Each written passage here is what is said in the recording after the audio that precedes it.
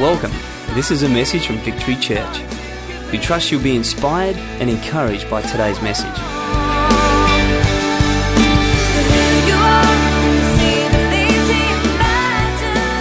Great to be here with you this morning. Sounds like you're glad to be in church. That's great. I feel so honoured. As Mick said, I really, it's so good to see you here. I know there's a whole bunch of reasons not to be here. Maybe you had a late night. Maybe it's been a big week. But to see you here is just great this morning. So welcome. Trust that you're just going to enjoy the rest of what we have in store this morning. But I'd just love to begin just by praying for myself and for you before we dismiss our worship team and just hear a little bit from the Word of God. So Father, I just ask that by your Holy Spirit you would help me this morning just to share what I have prepared here. But I pray that more than that, you'd give us ears to hear what's being said. You would help us to not just hear something, Lord God, but to take it in and assimilate this into our lives. That ultimately our heart's desire, I think, the fact that we're here on New Year's Day says something about our commitment to you, says something about that we don't just want to be Christian in name, but we want to be Christian in nature. We want to be people who are known as followers of Jesus. And so help us to grow in you this morning, in Jesus' name. Amen. Well, please take your seats.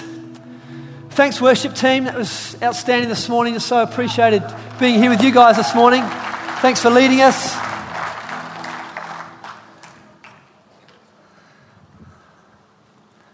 I like New Year. What do you reckon? It's good. It's one of those times when you just kind of, well, a lot of people certainly take stock of what's gone before and what's ahead. And so, you know, Happy New Year. I think it's a good thing. So welcome here. And I don't know if you've done this year, but you've probably done it in the past or at least some time. And certainly there'll be many, many, many people doing the thing that Mick's already alluded to. And that is making a New Year's resolution. I mean, who's ever done that? Who's ever started the year by saying, this year, I'm going to save more money. I'm going to lose some weight. I'm going to be a better husband or a better wife or a better parent. I'm going to get control of my temper, be more patient, get fit, whatever it might be. There's a squillion things that people often resolve to do at the start of the year.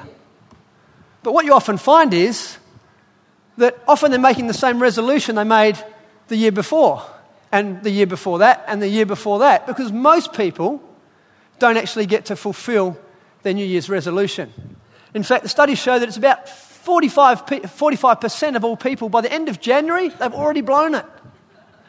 The best intentions to fulfill something is gone by January, and 92% apparently by the end of the year, they haven't achieved what they actually started out the year by setting out to achieve. And to me, really, that just says something about the truth of what the Bible says. In Romans chapter 7, verse 19, you know that scripture where Paul's talking about the struggle within? You know, the things I want to do, I don't do. And the things I don't want to do, I do. To me, New Year's resolutions, and those that particularly are recurring ones, are just evidence of the fact that, you know, we are trapped. Outside of God, there's something in us that tends away from doing what is right and doing what is good. And so that's why year after year we have to come back and make another New Year's resolution to be a better person. And so this morning we just thought, and as we were preparing and just thinking about, you know, how do we start the year? We thought it would be great as a pastoral team to present something, a series called I Resolve. Because it's not just about a New Year's resolution. This is something I ultimately want us to carry into the rest of our lives. I don't know about you, but I want to resolve to be a follower of Jesus. I mentioned that in my prayer. You know, there's a lot of people in Australia and throughout the world that bear the tag Christian. Okay, they're Christian perhaps because of their heritage. They were born into a Christian family. Or perhaps they think just by virtue of being born in a Christian nation that they're Christian. And I think the word Christian is just bandied around far too easily and far too often. And the tragedy of that is that people have a misunderstanding about what a Christian actually is. And so I think perhaps the term follower of Jesus is certainly far more appropriate. And I don't know about you, but I don't want to just be known as a Christian, you know, like some little tag in my life. But I want to be someone who people can look at and say, that person's a follower of Jesus. They're following Jesus in the way that they live. And so we are starting a series today called I Resolve. And really it's about resolving to be a follower of Jesus. But there's a few things practically that I think that looks like. There are some attitudes, there are some actions, there are some attributes that should be evident in our life if we are followers of Jesus. And so, Jesus himself probably never had to make a New Year's resolution, I just figured. Just thought about that then. Imagine that, everyone in school, Jesus in school, and everyone's, okay, kids, what's going to be your New Year's resolution? Jesus?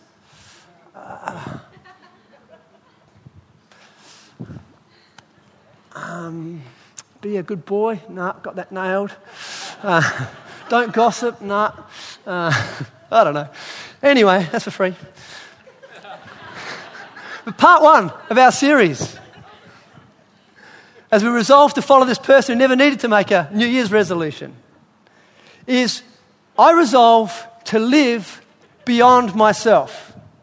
I resolve to live beyond myself. You know, our natural tendency is to live within ourselves and towards ourselves and for ourselves. You know, our work and our energy and our effort goes into making our life more comfortable, more secure. And often, tragically, it's at the expense of others that we get ahead.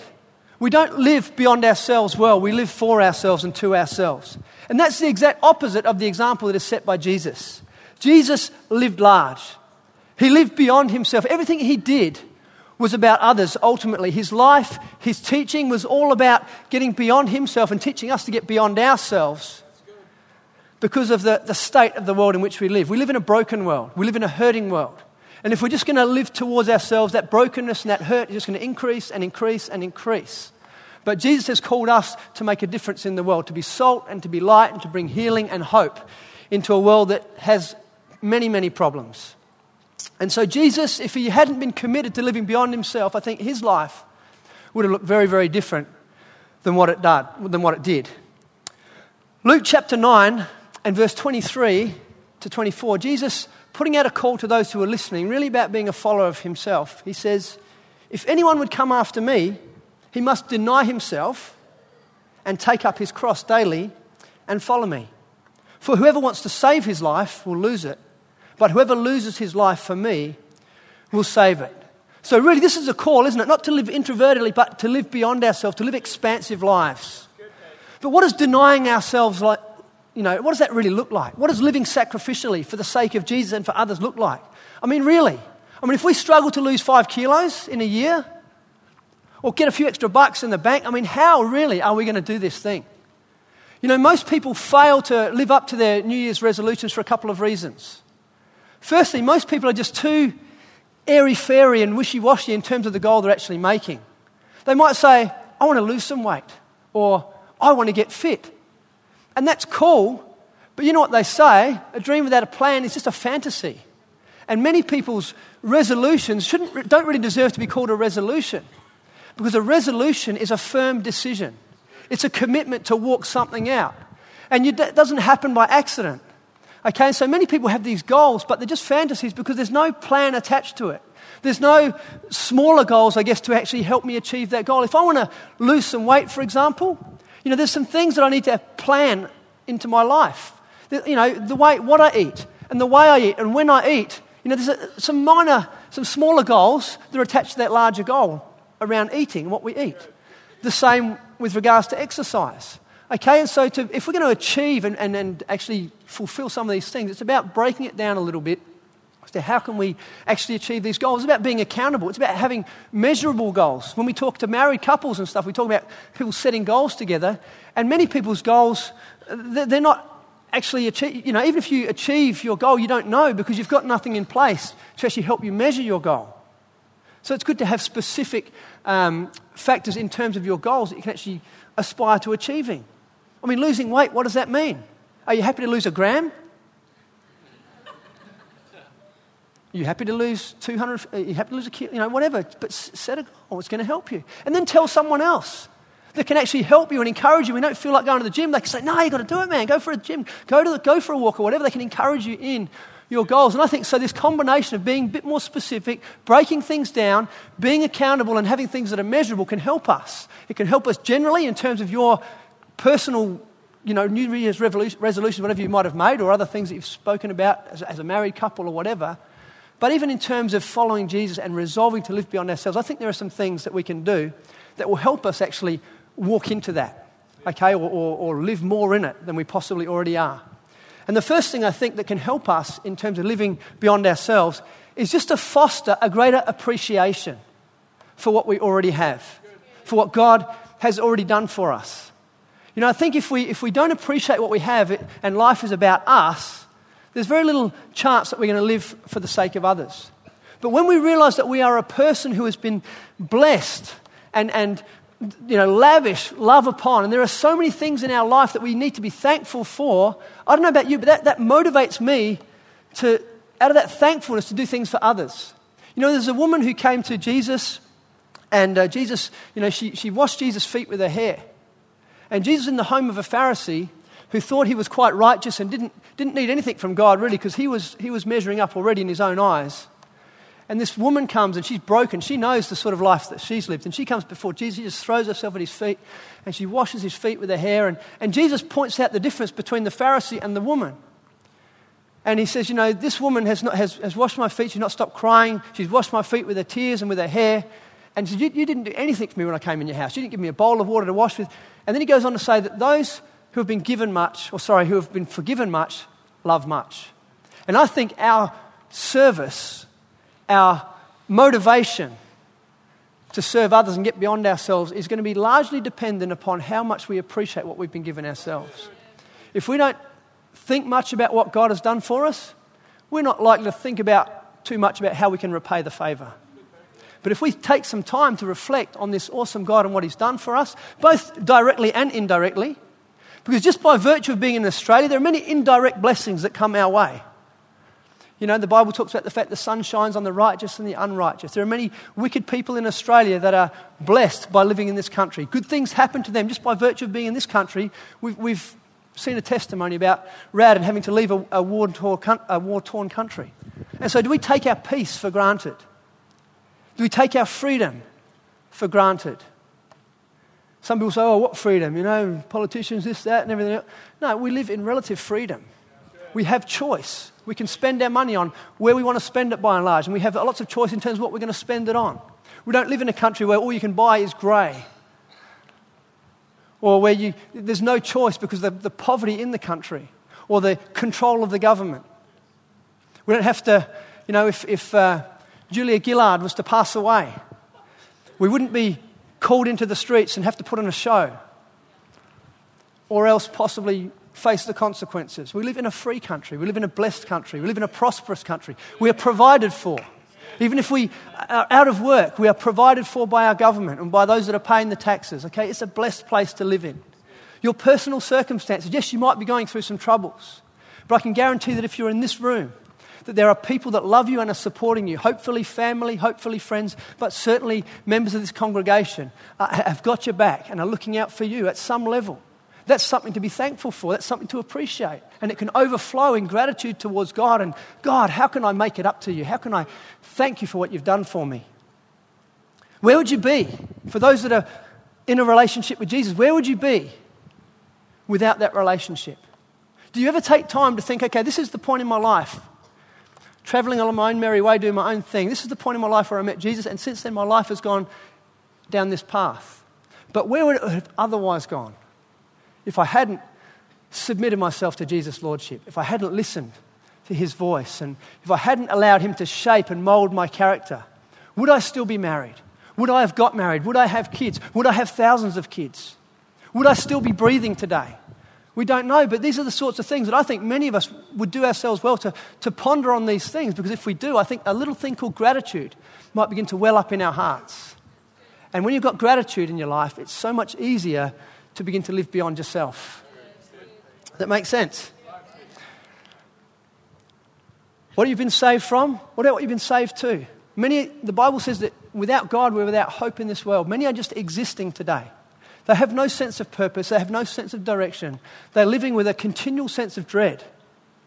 What does the future hold? Is it all over when I breathe my last breath? Or is there something beyond that? If there is, what is it? Do I need to be afraid of it? Or the Bible says for those of us that know God, we've had this fear of death removed. We can embrace the future and whatever it has to hold, both in this life and the next, because of our confidence in God, because of what He's already done on our behalf. So that's the first thing. A greater level of appreciation in our life is going to help us to live beyond ourselves. And that's something we can do something about. We can make a choice daily just to count our blessings. That's the action point for that. Okay, just make time in your day to count your blessings. To think about, what have you done in my life, God? And take time to thank Him for it. You'll find it so much easier to live beyond yourself. The second thing I want to mention this morning is just a greater awareness. A greater awareness of the needs of others. One of the amazing things about Jesus was just this fact. That He was so aware of everything that was going on around Him. Now you might say, he had a bit of an advantage being the Son of God. I'll grant that point. But the fact is, Jesus lived His life as a Spirit-filled man. In a sense, he restrained His own divinity and He was dependent upon a relationship with the Holy Spirit just as you and I are. And that's why we get up early in the morning, we go and spend time praying, and the things that you and I need to do to develop a relationship with God, Jesus did those things. And so He went into a day sensitized. I'm sure part of His prayer was, Father, help me today to be aware of what's going on around me, to be able to distinguish the time wasters from those that are hungry and thirsty for righteousness. Because I want to spend my time with these guys that are hungry and thirsty and leave those guys for another day. He didn't hate them, but he just had limited time, limited resources, and he just needed to make things count. We see that, as people were saying, Jesus, stay here. We want you to stay in our little town and be our prophet and our priest and our king. And Jesus said, no, I've got work to do elsewhere. So much as it's been fun knowing you guys and, it's been great healing and delivering and all that sort of stuff, I've got to go because there are plenty of other towns that have needs as well. And so Jesus was able to move on because of his awareness of the needs around about him. He knew what people were thinking. He knew when the Pharisees were looking all righteous and all inquisitive and like they really care about what God thinks about how they live their life, and really they were just trying to set him up. He knew that. He knew when people were just following because, they'd seen and heard about the feeding of the 5,000 with the loaves and the fishes, and they thought, here's a meal ticket. Let's follow Jesus. He knew that. He was aware of what was going on in people's hearts. He was aware of a little guy in a tree called Zacchaeus, a tax collector, who was a short man. He couldn't see past the crowd. He was sitting up in a tree trying to get a glimpse of Jesus. And Jesus was aware that he was there. And he was aware that there was something about this man that was different. And that he was ready to receive the kingdom of God. And so he calls him out and says, come down, I'm going to eat at your house today. And I don't know about you, but that's challenging and exciting at the same time. I know, I'm a typical male. I tend to get head down, tail up in whatever I'm doing. I get tunnel vision and I can be oblivious to what's going on around about me while I'm doing a particular task. But one of my prayers is, God, please help sensitize me to A, your voice, but B, to the needs of those around about me. Because this world is full of needs. And we need to be aware of those needs if we are to be a part of the answer to those problems. So I think that's important to be able to do that. In terms of an action point, just make that part of your prayer life. Holy Spirit, sensitize me, A, to your voice and to the needs of those around about me. The fact is that there are people within your sphere of influence, whether you consider yourself to be great or small, influential or not so, there are people within your sphere of influence, the group of people that you know and do life with, that God wants you to notice. There are people within your sphere of influence who may or may not be Christians at this point in time, but are praying for answers in life. They are looking for help. They are looking for solutions. And who knows that God hasn't called you to be a part of the answer to their prayers.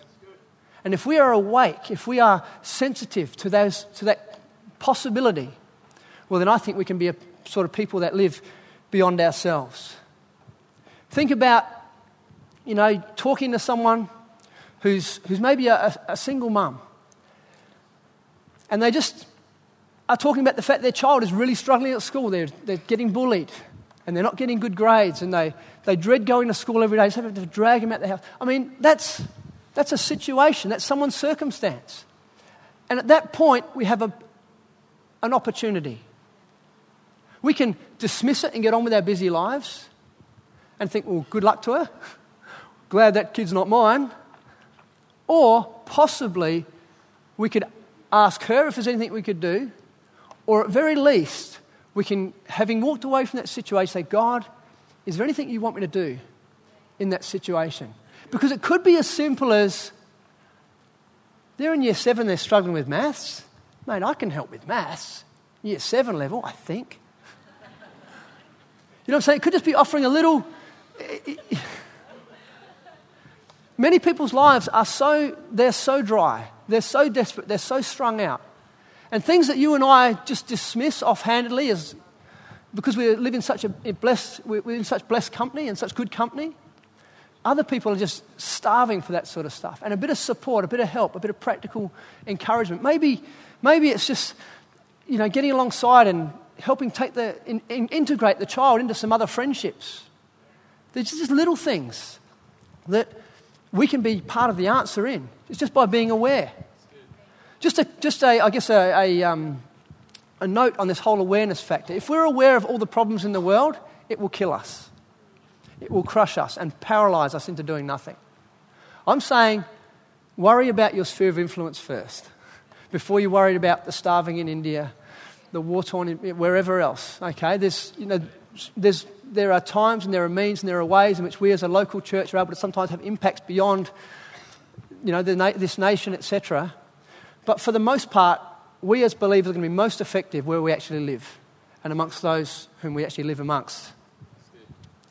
So think about that. You can't do everything.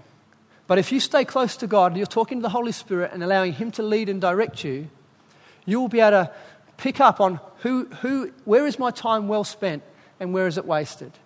I've said this before. I've got some friends who are dear friends from way back in primary school. They come into my life, they go out of my life, they come into my life. But every time they come into my life, I ask God the question, is this the time? Are they ready? And usually within an hour, I can work out, no, they're not ready yet. But sometimes they are. Sometimes you get a question or they begin to talk differently about the things of church. They might say, I've just been thinking about you guys lately. And so I think that's what Jesus is talking about. He says, I only do what I see the Father doing. And so we're sensitive to things. Okay, what does God do? Well, God is in the world today by His Spirit. He's convicting people of sin, of righteousness and judgment to come, because the most important thing that happens in life is death. And our relationship with God at that particular point in time will determine where we spend forever. Okay, so there's lots of things that happen in a person's life that are important and demand time and attention, all that sort of stuff. But at the end of the day, God is concerned about people's eternal salvation. Okay, and so the things that pertain to that are the things that we need to have an ear attuned to. And so if we notice, a person might be totally antagonistic towards church and doesn't want to know about it, but we may notice a slight softening in their heart towards us or towards the things of God. That's a very good chance that is a person that God is working in their life. And so we need to be sensitive and aware of those sort of things.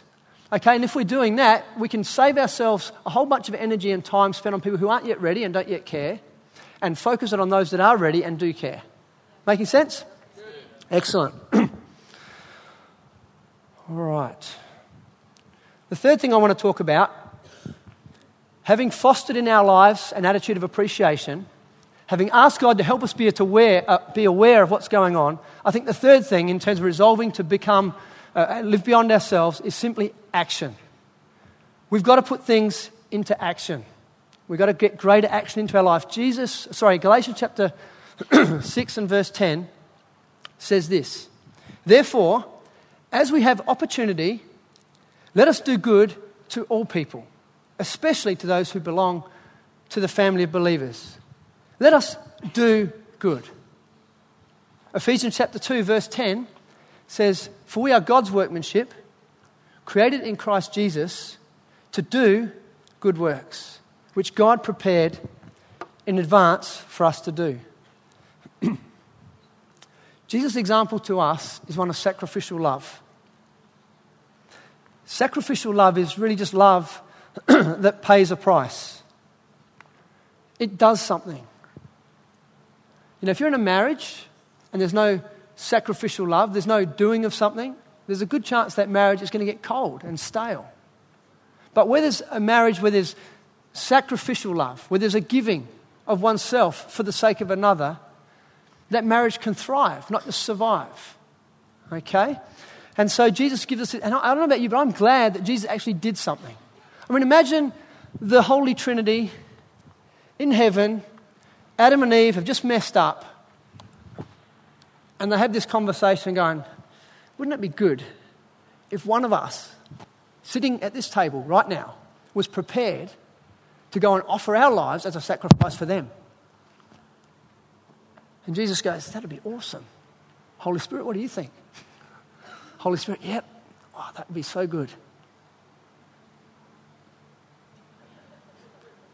So who's it going to be then? Well, Jesus looks at the Holy Spirit and says, well, I reckon you should. You know what I'm saying? Talk does nothing. Talk doesn't help anyone. Debating doesn't help anyone. Just reflecting doesn't help anyone. Having good intentions doesn't help anyone. It's what actually doing something that helps someone. What helps us today is that Jesus Christ actually left heaven, was willing to put up with all the nonsense that he had to put up with, ultimately laid his life down as a sacrifice on our behalf in order that our sins could be dealt with, we could come back into a relationship with God, and we can have an eternal future with him. Because of what Jesus did. Not because of what he thought about. Not because of his good intentions, but because he actually did it. He resolved to do it. He didn't have a fantasy about becoming the Savior of the world. He didn't have a good idea. It wasn't wishful thinking. It was something he resolved. He made a firm decision. Isaiah says that he set his face like flint. He said, I'm going to do this thing. He didn't wake up on a good day and think, do I feel like sacrificing my life for these guys today? And then get distracted at breakfast time and I'll put it off till tomorrow. No, he made a choice based on the value he placed on humanity, and he walked it through. And you and I, we're called to do the same thing. To resolve to be people of action. Not just people of highfalutin ideas and sound theology and, good intentions. But people of action, people who make a difference within that sphere of influence that we're asking to be more aware of. Every day, you and I are going to be faced with opportunities and choices. I recognise there's a need there. Am I going to get involved or not? If I'm going to get involved, what am I going to do? We can live for ourselves, or we can live for the sake of others. We can watch people slowly die before our very eyes, or we can see them come alive as we get involved in their lives.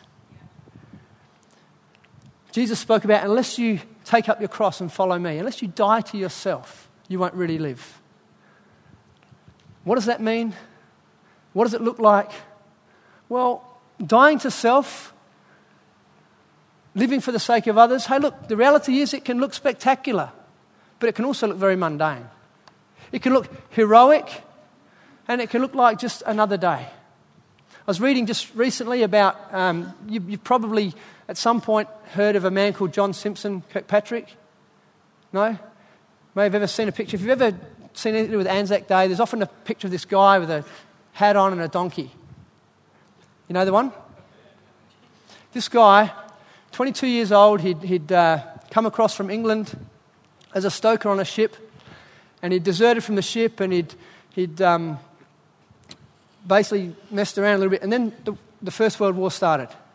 And so this guy, he was a big burly guy, and so he ends up at Gallipoli on the 25th of April. And because he's a big man, they put him on as a stretcher bearer. And he was supposed to be one of a team of 6 people that would help with the wounded. The trouble is they landed at the wrong spot, and it was carnage. And the first day, nearly half of the guys were dead or wounded. And so these teams of 6 stretcher bearers was cut down to teams of 2 stretcher bearers because there was just so much need. And then he sees a donkey, and so he grabs the donkey, and he becomes famous because of what he does. Just day in, day out, he just goes into the thick of the battle, and he would just pick up men, sling them over his shoulder, bring them back into the safe zone, put them on his donkey, and bring them back down. Within the next few days, he rescues 300 people. On the 19th of May, so less than a month later, he takes a machine gun burst to the back. He's dead. But he is literally one of our heroes in our Australian history, particularly when it comes to war. Most people, I don't know about you guys, most people would know who he is or see a... And on his gravestone, it says, "No greater love has any man than he that lays down his life for his friend." Now, to me, that's amazingly heroic. That's inspiring. I mean, this guy has been... circumstantially, things didn't go according to plan and forms were filled out wrong, and he should have got a VC for his action. He was inspiration to so many. saved 300 lives over a period of 20-odd days. That's heroic to me. That's inspiring to me. That's motivational to me. That's a spectacular way to live your life. Another guy called Albert McMakin, you may or may not have heard of. You've probably got more chance of having heard of the other guy. But this guy was just a farmer. And he was 24 years old and just recently become a Christian. And he decides to invite one of his friends to church. The trouble is his friend's not interested in church, doesn't give a rip about church. He's all right, he's a bit of a ladies' man, he's the guy on campus, he's the popular dude, and he just has got better things to do with his life.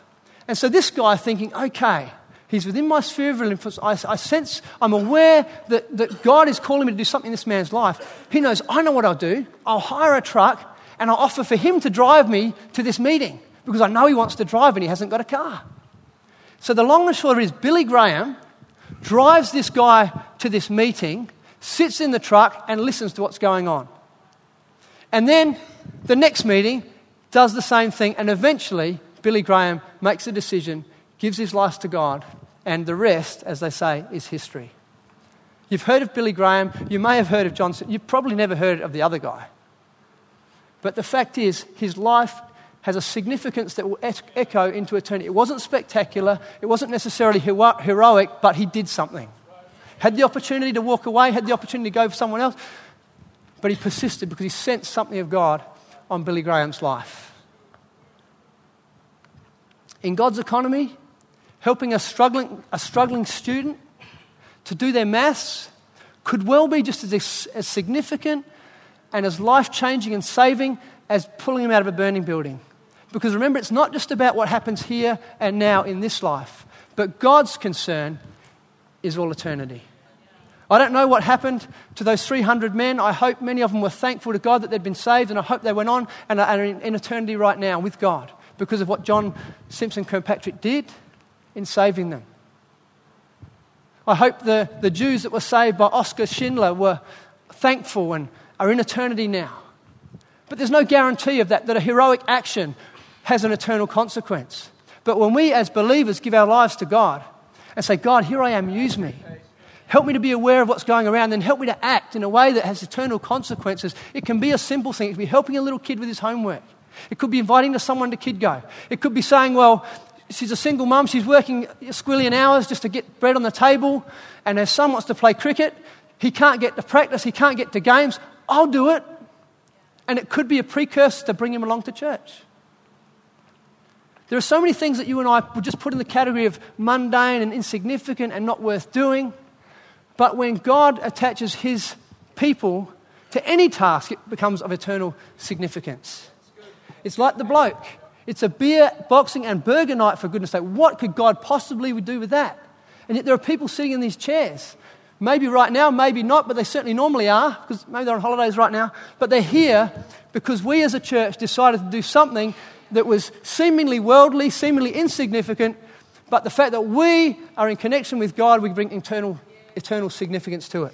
It could just be taking a meal to a neighbour who's doing it tough, or maybe they don't need to be doing it tough. Maybe it's an act of kindness. It could be an offer to babysit.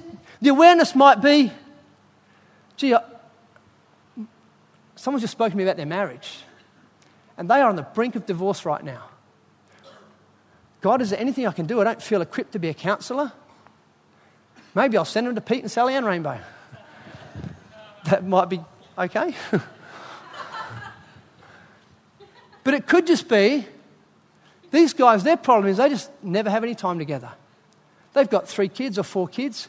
Maybe I could offer to babysit. And you say, you guys have a date. In fact, here's some money. Go and have a meal on us. Mate, make it a holiday, whatever. But, you know, there's something we can do that becomes part of the answer to someone's problem.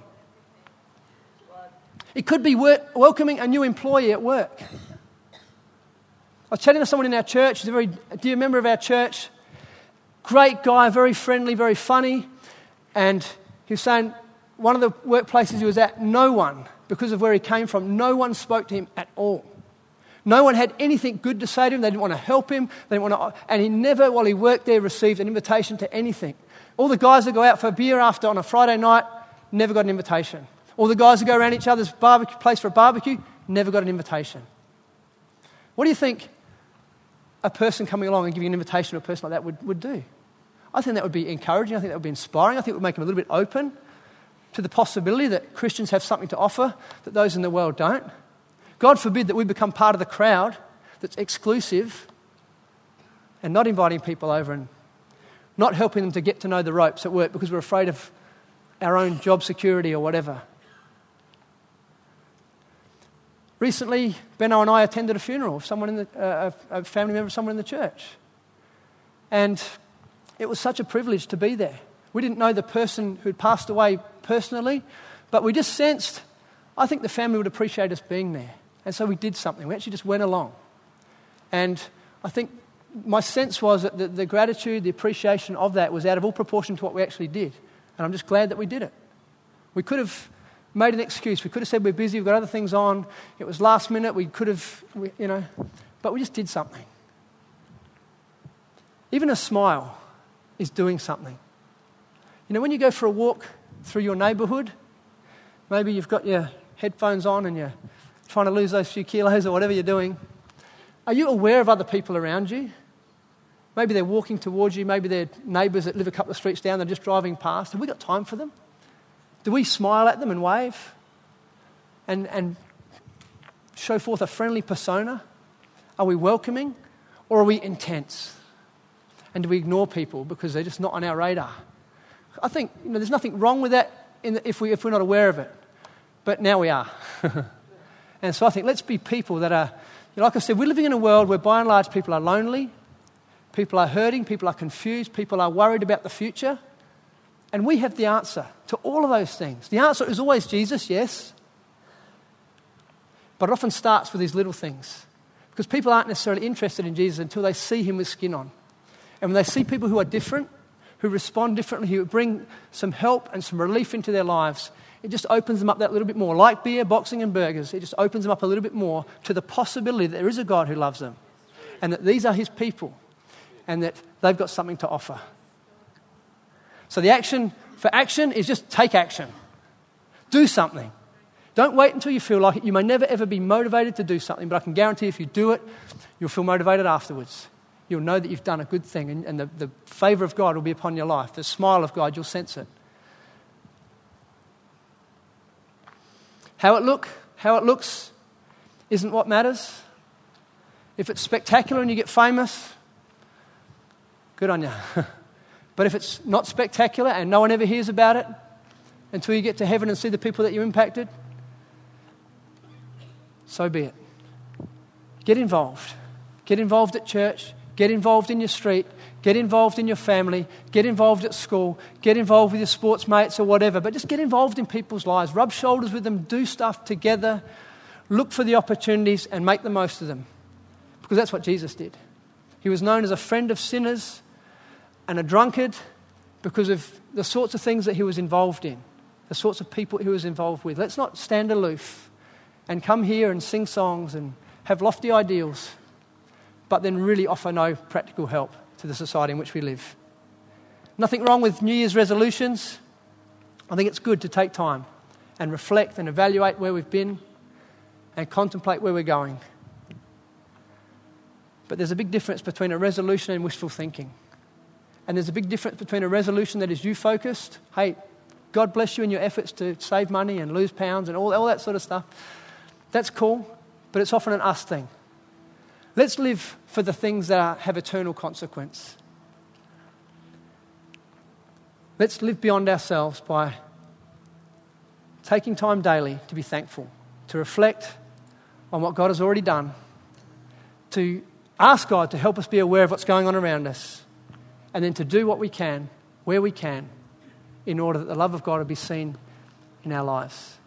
Does that sound like something that this group of people, I would imagine a group of people that have come to church on New Year's Day morning, after possibly having been up a little bit later than normal, I would think a group of people like that would be the sort of people saying, yeah, that's what I want. I want to do that. So that being the case, I've made some assumptions, but I'm going to pray for you that will be the case. We bow our heads. Father, I thank you for being a part of this church. And I thank you for every person in this room.